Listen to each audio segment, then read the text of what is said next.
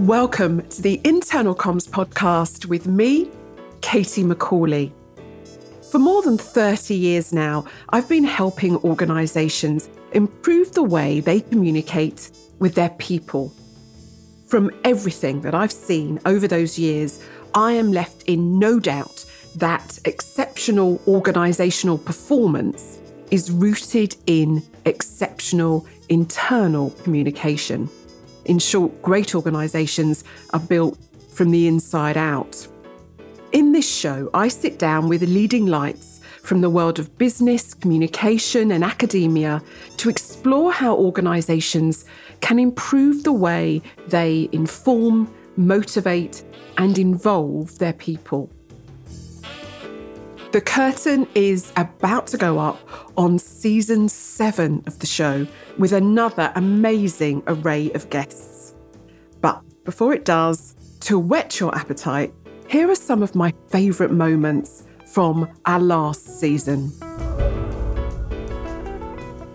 In 1990, the organisational psychologist Professor William Kahn was studying for his doctorate at Yale University. He published a paper in the Academy of Management journal entitled Psychological Conditions of Personal Engagement and Disengagement at Work. And very unexpectedly, the concept of engagement took hold. I was absolutely thrilled when Professor Kahn agreed to come on the show. Bill, as he insisted I call him, was incredibly warm and generous with his insight and his thinking. In this clip from episode 49, I ask about that seminal article which 32 years ago launched the concept of engagement on the world. So there are obviously many scholars and academics had studied sort of human endeavour, if we want to say that, in the workplace before. What was your kind of new take, your new angle? What was unusual about your thinking and approach at that time with that work? I would say I took very seriously the idea of personal agency and choice. I think a lot of scholars before me had assumed that people either worked hard or they didn't, sort of like an on-off switch.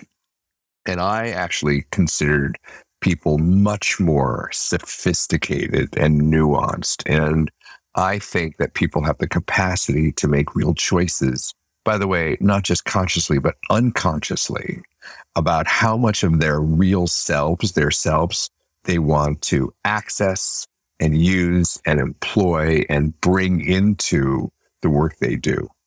And I used a stage metaphor of actors inhabiting roles. And we've all seen how clunky and clumsy and stiff actors are when they don't do that, when they can't find something in the role that sort of connects to who they wish to be in that moment. They can't find something in the role that lets them express a valued, important part of their selves. And I then decided that was a great metaphor to use, not just in the stage, but also in quote unquote regular organizational life. And so I just really considered people much more sophisticated and nuanced than people had previously. I heard you say on another podcast that the industry, and we have to call it that sprung up to measure and track engagement violated the original concept of personal engagement. And I did, again, a little exercise. I checked your article again. You do not use the words employee engagement once. I couldn't see that ever. No. Ever. So something got lost, something got misinterpreted in the shift from personal to employee engagement. It seems like that's what happened. Could you talk us through that? I think that's exactly what happened. When you think about it, and that, even though it's just a word shift, it's an incredibly important shift, that the whole frame shifts, right? And I love the use of the word frame, because when you go into an art gallery and there's pictures on the wall, right? There's art and there's frames around the art. What the frames do is they draw your eye into what you're supposed to look at and what you're supposed to safely ignore, right?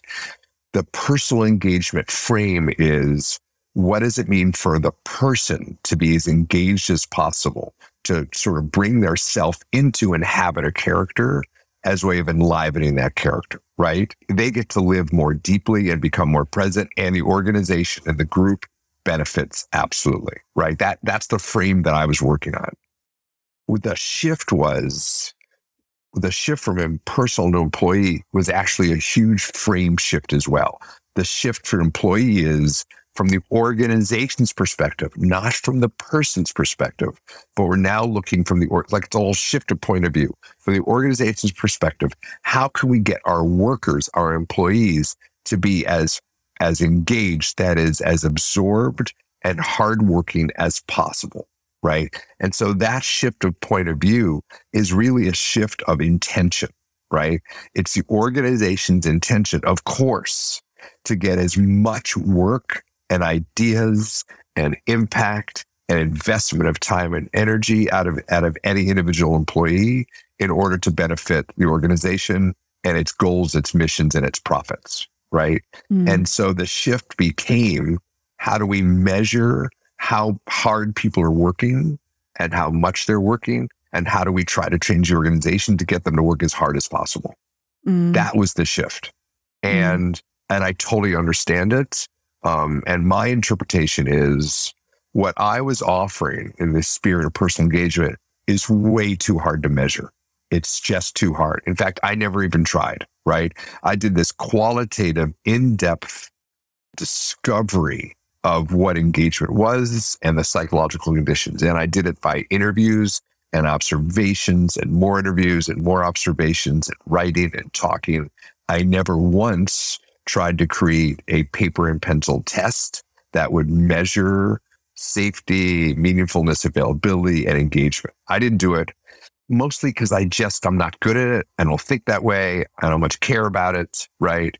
But the people who then wanted to exploit it, and not for bad reasons, they wanted to exploit it because they thought there was value in it. They're the ones who therefore reduce this very nuanced, sophisticated idea of inhabiting a role. They created something that they could measure, right? Which is why Gallup and all these others created these employee engagement scales. And that's why the shift happened, because you could measure it. I also heard you say on another podcast that actually real engagement, and one of the reasons that leaders might deep down shy away from true engagement, as you defined it, is that real engagement's messy. I don't know if you remember saying that. Can you explain what you mean by that? But what does it look like, true engagement inside an organization?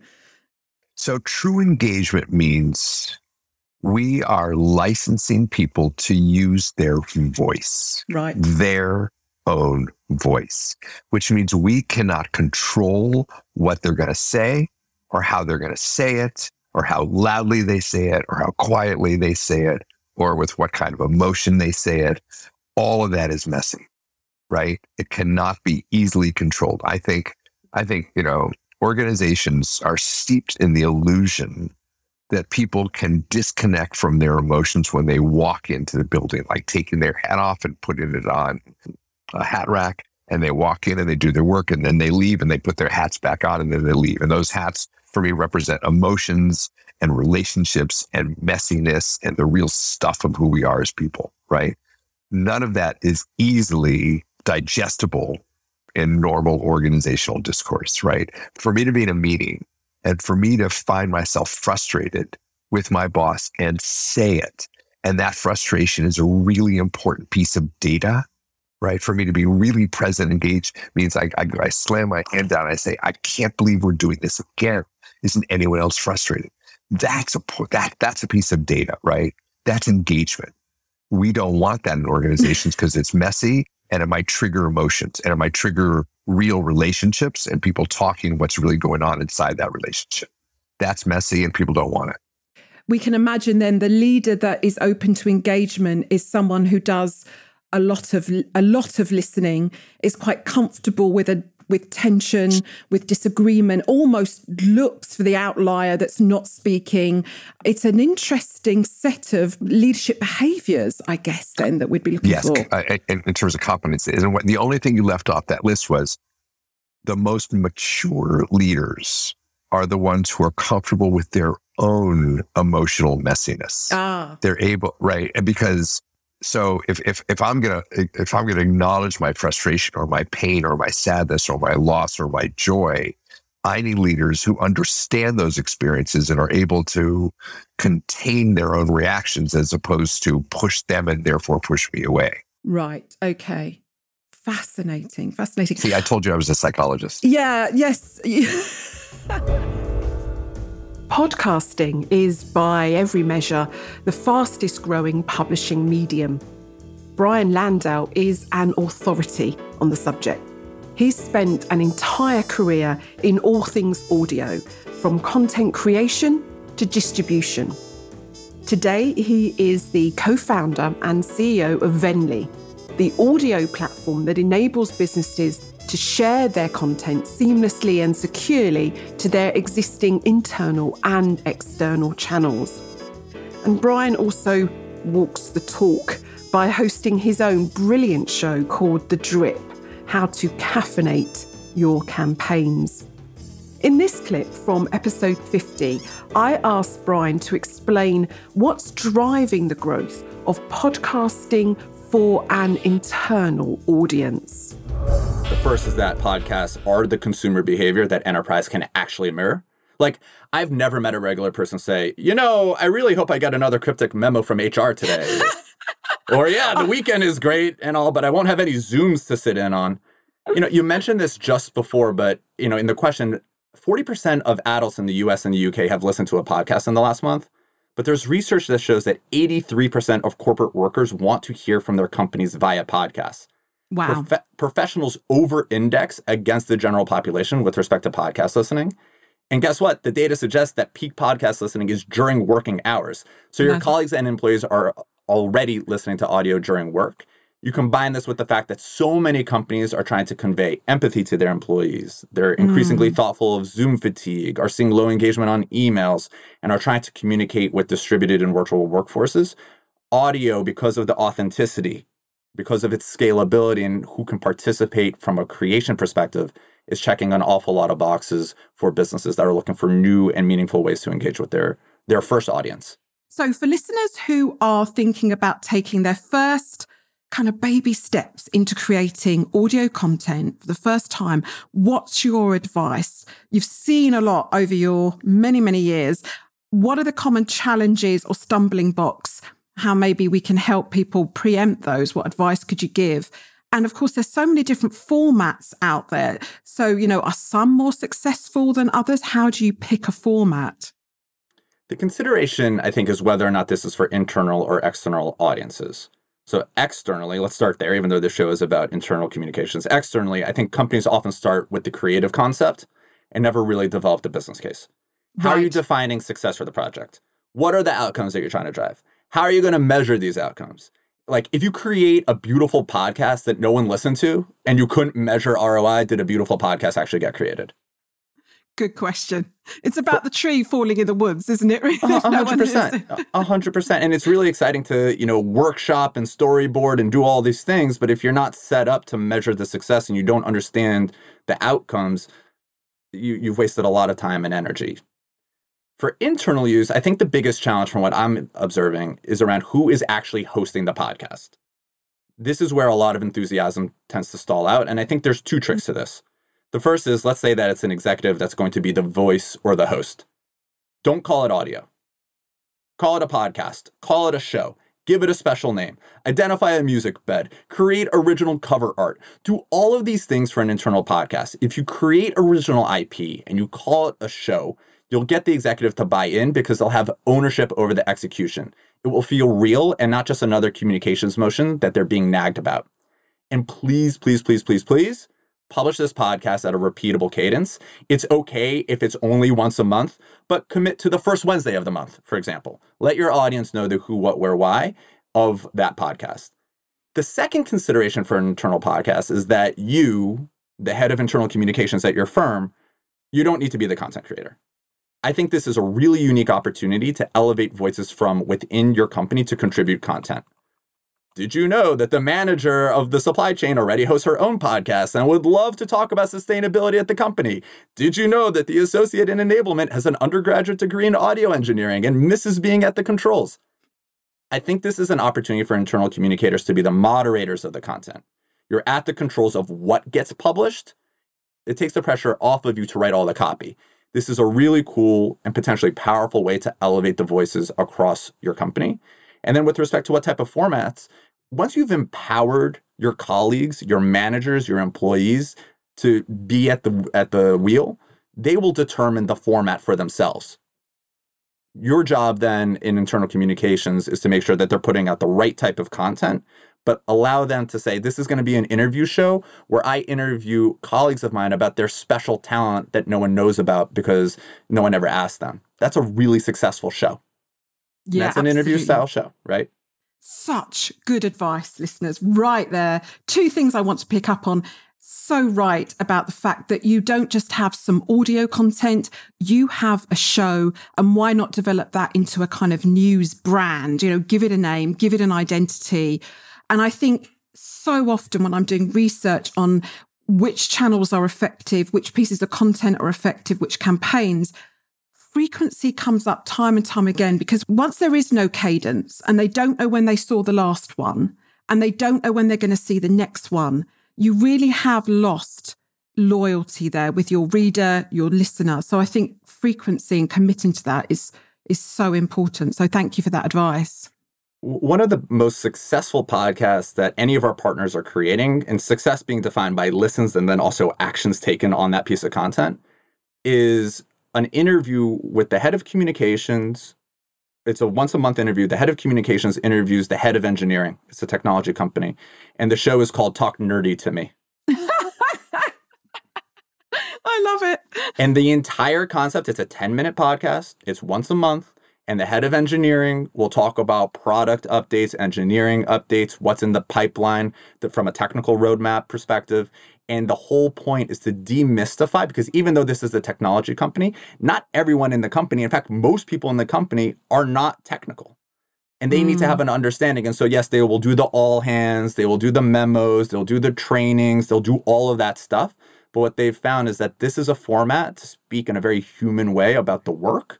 And that because the head of communications is not technical, she's asking questions in a lay type of fashion.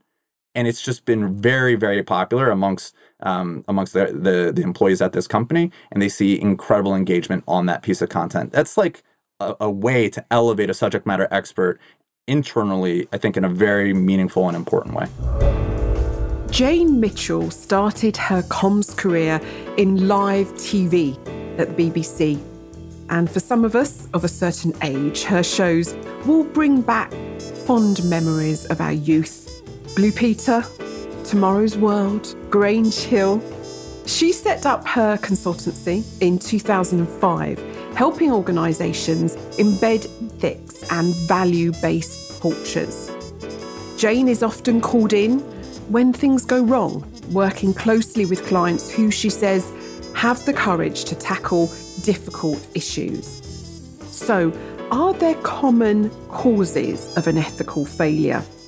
In episode 51, I asked Jane whether there is a certain mindset or certain behavioural traits that could signal our organisation might be heading for a fall.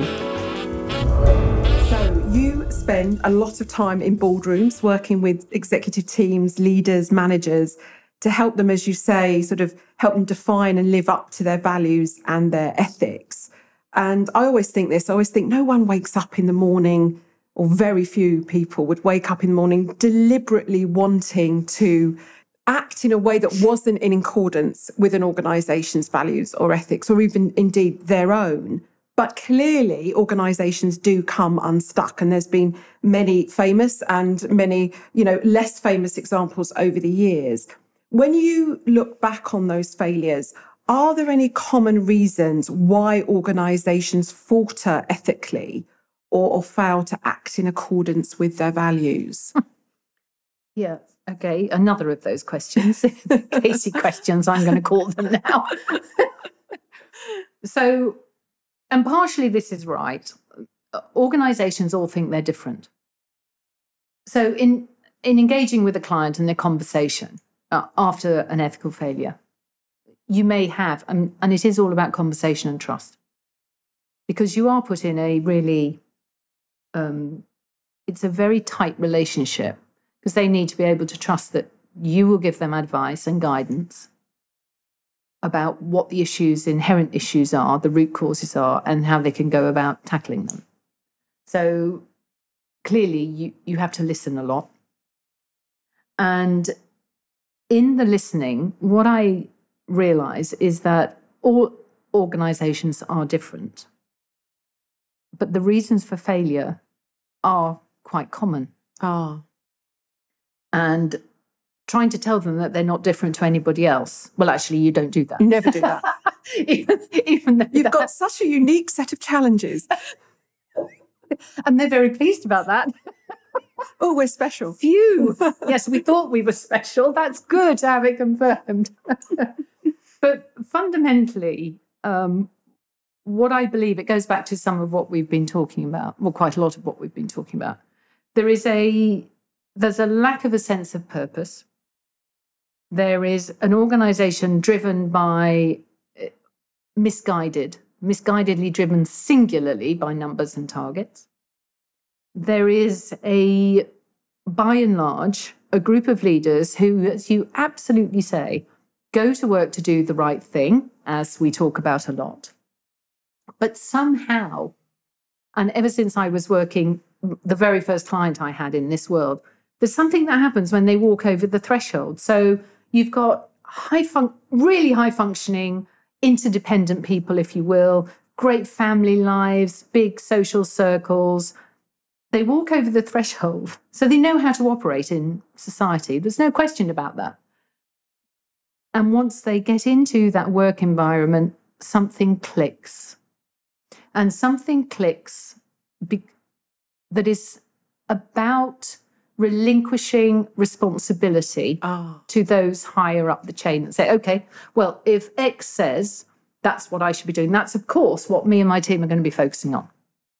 Unless you have an organization whereby that instruction might be delivered and a group of people have the confidence and the trust and the psychological safety to be able to say, okay, can we talk about that?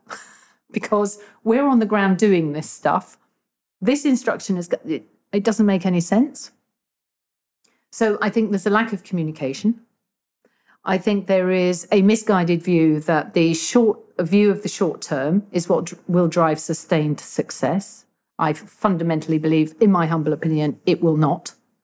Unless we have a real sense of purpose as to why we're here doing what we're doing, which is based on long-term success, then you will forever be on that kind of hamster wheel whereby people are just trying to catch up with themselves all the time. And it's only when they stand back and say, did we really do that? Yes, that is what we did. And it's, so I think that's another characteristic. I think that also organizations get very caught up in their own hype and hyperbole. Right. So I think that if the words are there very often, and we've all heard the words, the greenwashing around corporate social responsibility. If you look at values, for instance, the number of times that you might walk into a client, when we did walk into clients' offices, and behind the reception desk, very grandly and proudly sit the values. And in fact, I was talking to somebody about this last week, and they walked into this new client, and there were all the values. And he said, I was so optimistic. He said, I walked in, and he said, there they were. And I said to the receptionist, because if ever you want to know what the culture is like in an organisation, just see how they are on reception. Absolutely. Really good hint. And so he said to the receptionist, he said, it must be really great to be working with an organisation that feels so strongly about its values. And he said her face just said it all.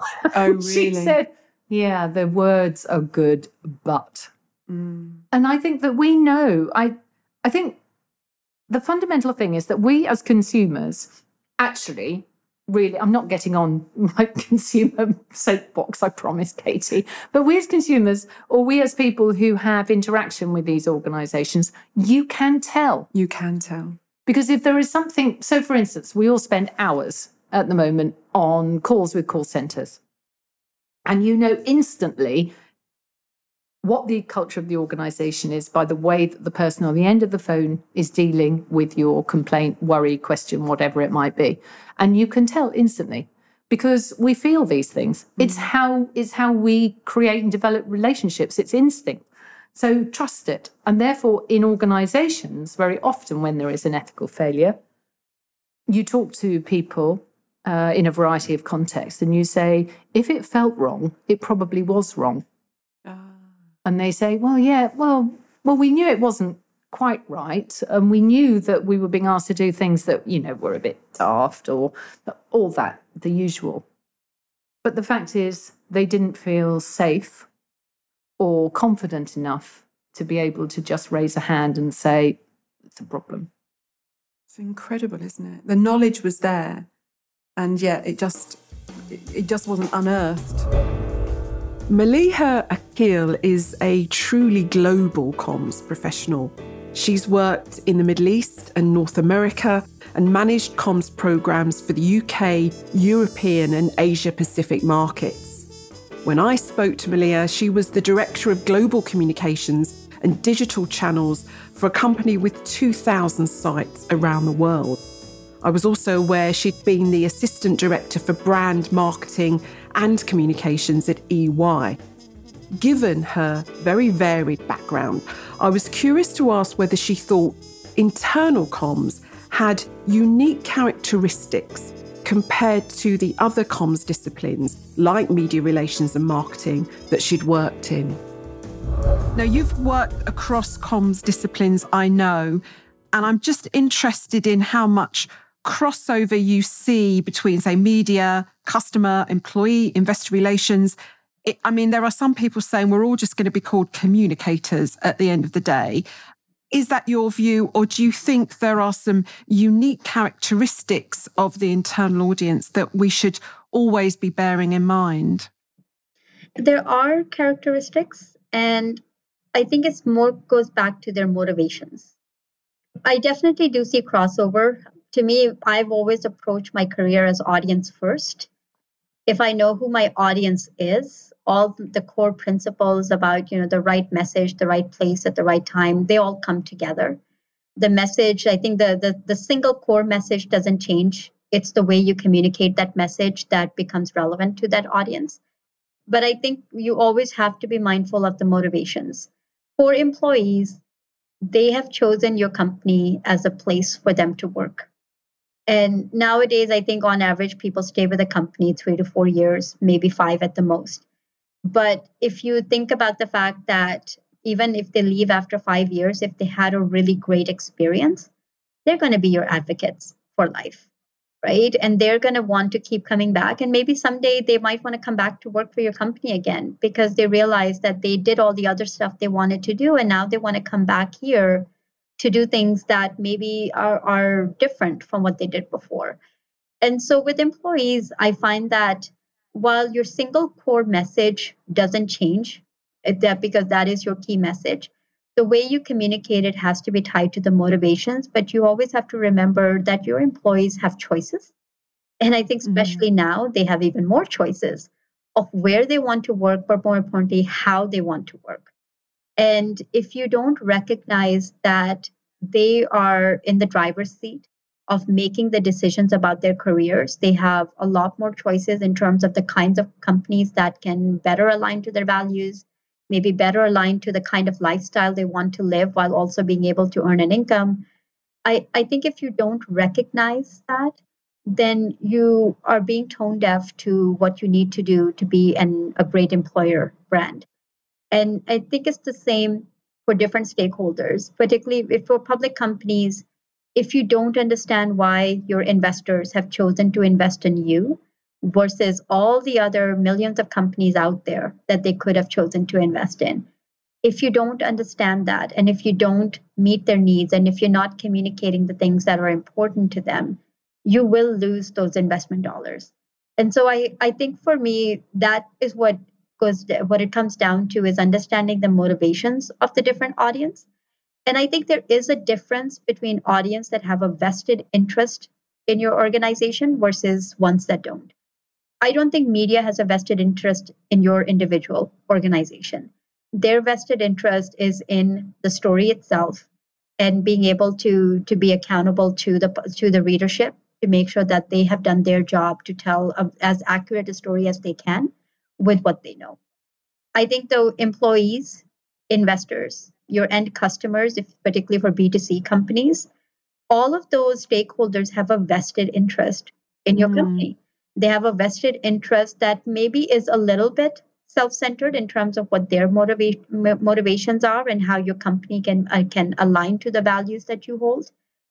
But at the end of the day, they have that vested interest. They have chosen either to give you their time, their money, all of their effort. They have chosen to give you something. And so I think as a company, you have to think about what are you giving back to them that is important to what they're looking for. And I think that's where often communication professionals can sometimes get things wrong, where they fail to recognize the stakeholders' motivations and what inspires them, what will be relevant for them. They focus on the message they want to tell or the story they want to tell, and they just focus on that. And I always feel that it's a disservice to your stakeholders who are giving you so much to not think about what they want. So one of the things that I've often tell my team is, if you were the one searching on Google for something, like what would make you want to click on our website versus somebody else's? Right. And I always tell them, like, we are stakeholders as well. Like, we forget as communication professionals that when a communication goes out, we as the employee also get it. And It's sometimes true. because Yeah. we've worked on it, we kind of ignore it. But if I did not work on it and I am part of the communication team and I receive it, I have to ask myself, how do I feel about this as an employee? Forget about the fact that I may have worked on it. But if I was to just have received it, do I feel good about it? Do I feel like I have more questions than I have answers? Do I feel like this is a company that's invested in me the way that I'm investing in them? And that I'm always baffled by the fact that we forget that we're also employees. Yes. Are so Good focused point. on doing our job that we just forget that. And it's the same as customers. We forget that we are also customers of our own business. We maybe not the complete business, and certainly I wouldn't be a customer of the accounting function, but maybe I'm a customer of one of their customers or something like that, right? So I think if you start to ask yourself, if I'm going to put on my consumer hat and I'm going to be the one consuming those messages and I'm going to be the one that clicks on something, what will motivate me to do it? And if it motivates me, I'm sure it motivates another 10 people and then another 10 after that. And I think you keep building it from there. But if you remember that you are also an end stakeholder, it makes your job easier because you start to, you know exactly what messages will work and you know exactly what will not work. And then you just do it really well. In episode 54, I sit down with the psychotherapist, coach and facilitator, Phil Dobson. I love this conversation. Phil turns insights from neuroscience and psychological research into practical skills and techniques to help individuals and teams transform their productivity, enhance their creative thinking, and improve their well-being. Now, at this point in the interview, we're talking about the Pareto principle, named after the Italian economist Vilfredo Pareto. Back in the 1800s, Pareto observed that 80% of Italy's land was owned by just 20% of its population. He then carried out studies in a variety of other countries and found a similar pattern. The 80-20 rule, as it is often called, specifies that 80% of your output or your impact comes from just 20% of your input or your effort. So the challenge for us is to identify those activities that make up that 20%, which is exactly what Phil has done. Take a listen. As you were talking, I was thinking to myself, this 80-20 rule the importance of first defining a goal and then working through your priorities to see, right, what's going to have the most leverage, if you like, that give us the most traction, could equally apply to a team as well. If you're an internal comms team thinking about 2022, sitting there with all these tasks and activities and all these demands from your stakeholders, if you've got your purpose, you can then sort through all those tasks and asks and demands and think, okay, but what's really going to move us forward as a team? It must be able to apply in that context too. Absolutely, Katie. 100%. It's interesting, actually, when I ask people to do their own 80-20 analysis, that you'll have individuals doing it, you'll have leaders doing it, you'll have team members doing it together. And what's kind of remarkable is the goals vary, obviously, the roles vary, and the responsibilities do so with that. But when people really get down to what their 20% are, the things that, as you said, move the needle, there tends to be an awful lot of commonality. Again, whether you're a team or you're an individual, because we realize, look, do you know what? We might not do it every day, but goal setting, strategic thinking, that's a high value task, isn't it? Or a high value activity? Of course it is. What about, well, we've mentioned planning. That's high value, whether you're running a business, you're a team, or you're an individual. If you're working together as a team, collaboration, nourishing relationships. But that's true of everyone. For whom is building relationships not really important? It could be internal, it could be external. Improving systems and processes, like it doesn't get much more valuable than that. If you find a more effective or efficient way to do something, you remove a bottleneck, you optimize something, you get a return forever. Again, that's true whether you're an individual, a sole trader, or you're the CEO of a massive organization. So there are these commonalities for so many of us. It's strategic thinking, it's long-term thinking, it's about optimizing, it's about working better together, it's about improving efficiencies. And the interesting thing here, or maybe the frustrating thing, is we can all identify these things that we know are more valuable than anything else. And yet all too often, as we notice them, we realize we're not doing them as much as we should or as much as we like because we're too busy. As you were talking through those common tasks that in those high value categories, right? Decision-making, planning, optimizing processes and systems, nourishing relationships, I was thinking to myself, I had in my mind that our Eisenhower important urgent matrix. Right. And I was thinking a lot of those tasks are in that top right-hand box, Yes. which is highly important, but tend to be seen as not urgent. They don't have a deadline. And I was wondering, is that the problem with a lot of those tasks? Is someone's not on my back to get them done? Yeah, well, your question is maybe more insightful than may first appear, because there are a few things you've said. Number one, 100%, yes, they are very rarely urgent. And so if your typical relationship with work is such that you're forever putting out fires, there is a bias towards things that might be low value. And the cost is, of course, everything else that we've just identified could be more important than anything else. So the lack of urgency makes it harder. But you also, at the end of your question, stumbled on the fact that other people virtually never demand these things from us either. Right. Fascinating. So they lack urgency and they lack any environmental pressure. So, for example, specifically, how many times do you get an email that asks you about the systems you've improved or the relationships you've developed or indeed the planning you've just sorted out? How many times is there an urgent anything about your goals or your strategic thinking? Thinking alone, you can think, high value tasks. Well, what about creative problem solving, processing information, getting fresh perspective? You see, another challenge with these MVTs, these high value 20% tasks, they're very intangible, right? So they also don't really have a beginning or a clear end. Learning, great example. Developing skills, getting better at what you do. Does it get more valuable than that? Well, I don't know, but it's certainly a high value task. But when do you ever tick off your learning, right? And so again, if one is challenged with this enormous workload, it would be understandable for them to have this natural bias towards things that are completable. we like completing tasks, little spike of dopamine. We have indeed a kind of a completion bias. So if you've got all of these things you need to get done by the end of the month, say, and some of them have this character of being demanded by the outside world with an email with lots of exclamation marks. Yes. They're very easy to tick off, to complete, and there is a assumed deadline. Well, of course you're going to defer to them.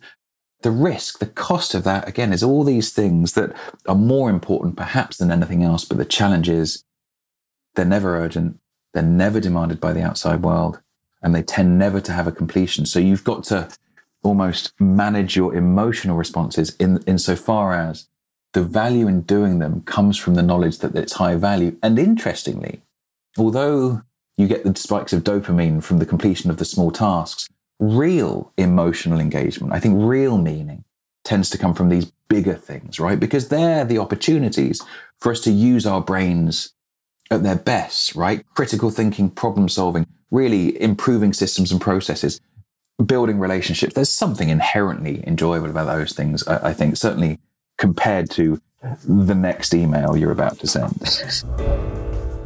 Sally Sussman is Executive Vice President and Chief Corporate Affairs Officer at Pfizer.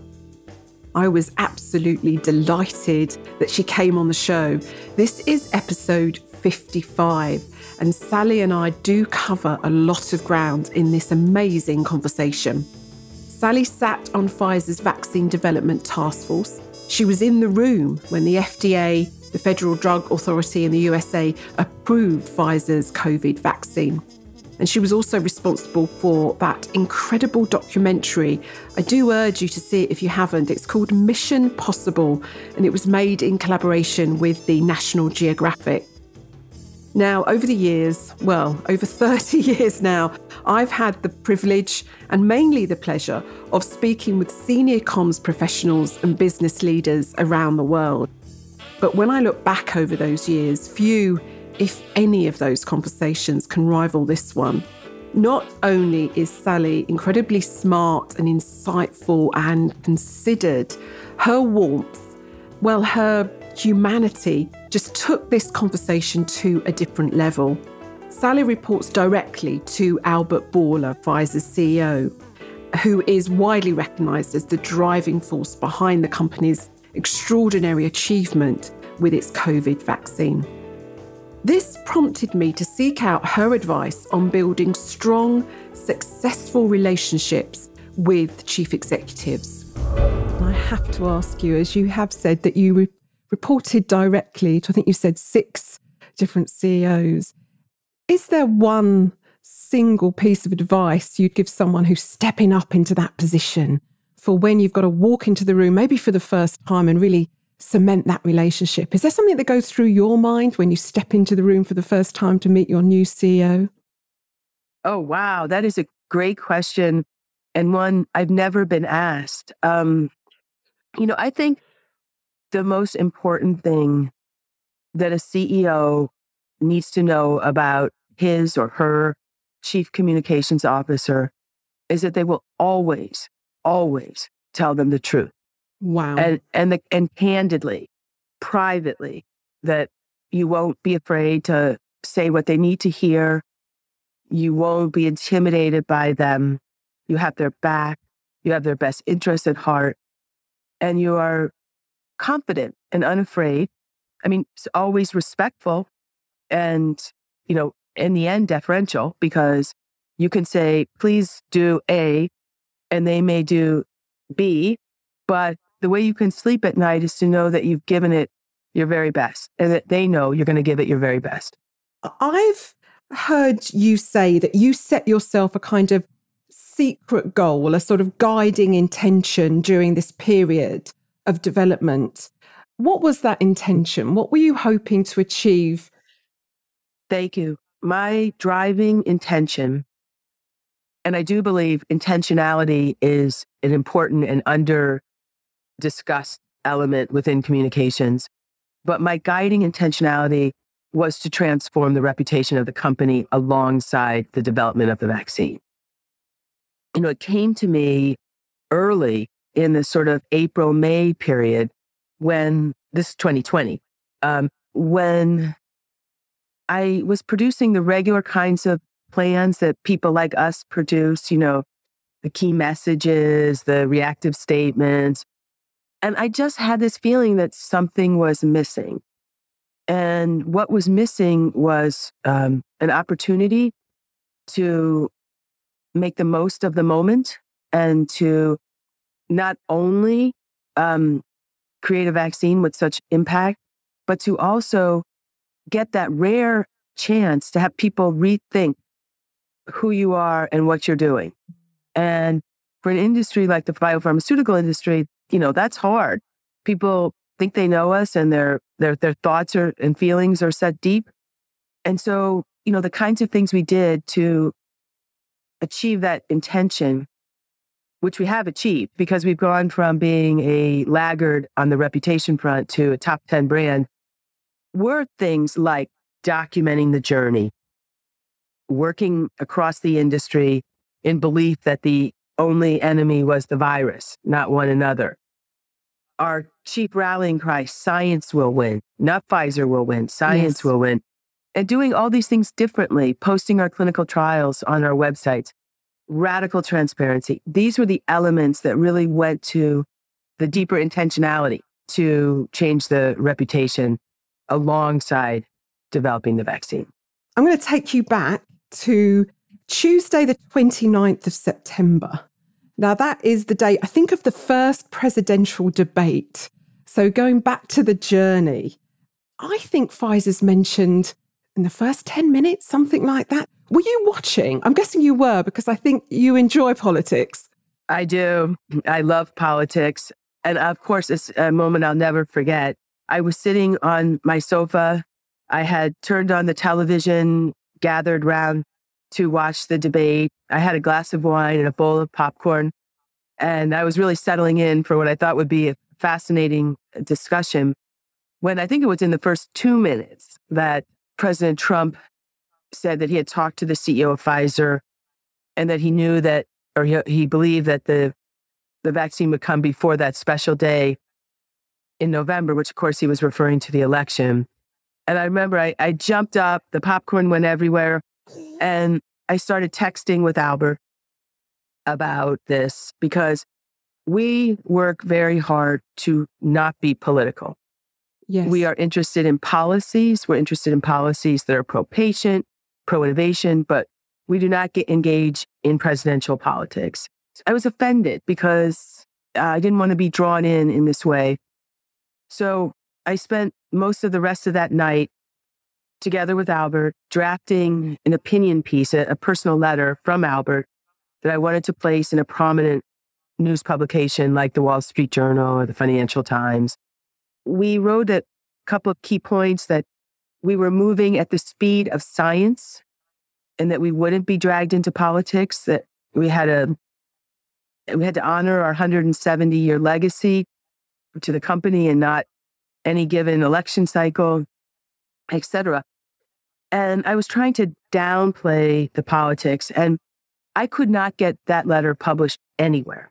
Nobody was interested. Well, they were interested, but only if we were willing to swing back at the president or, engage in more mudslinging.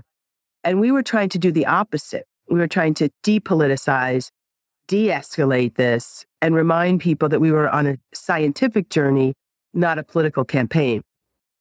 So nobody wanted to publish it. And I felt terrible. I mean, I'm the head of corporate affairs at Pfizer and I can't get something placed. And I was embarrassed.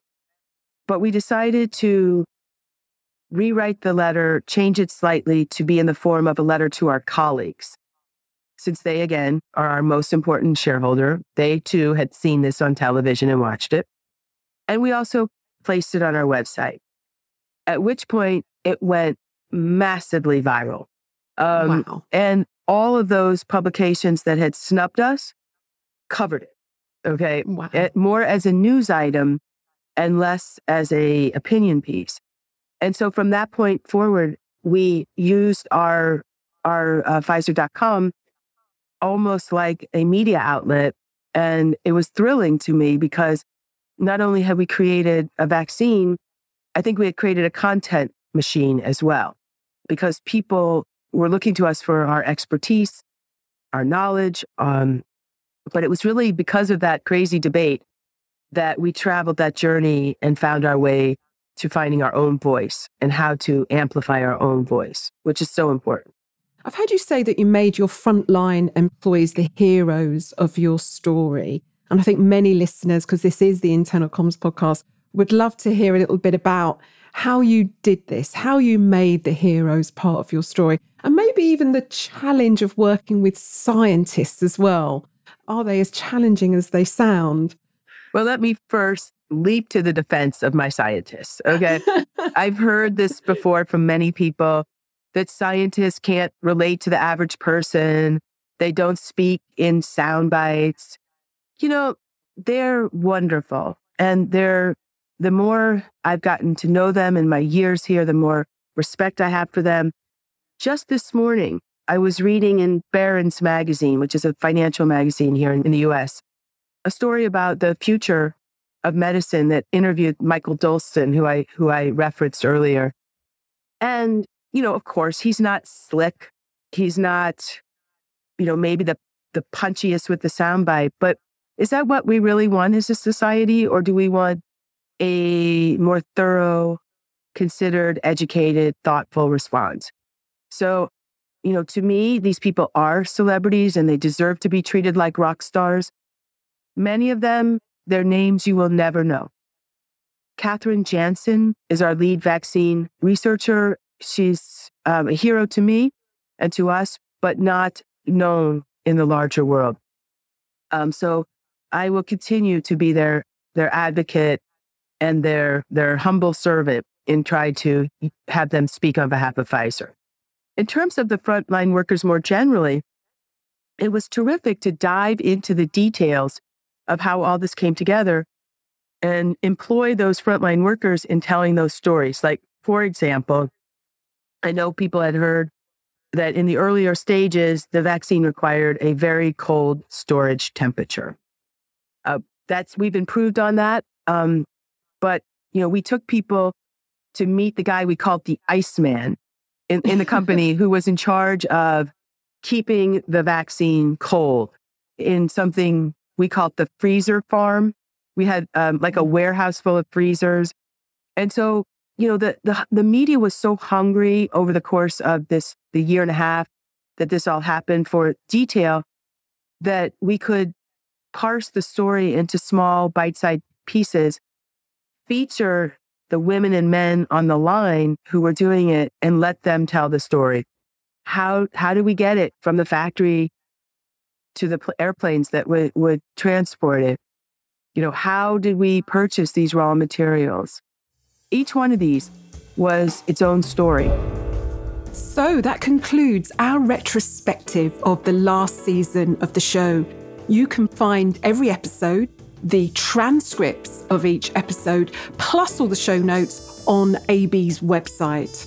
That's abcom.co.uk/podcasts.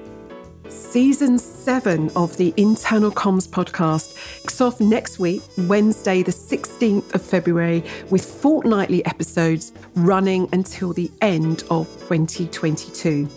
If you are already a fan of the show, I'd be really grateful if you could leave us a review on Apple Podcasts.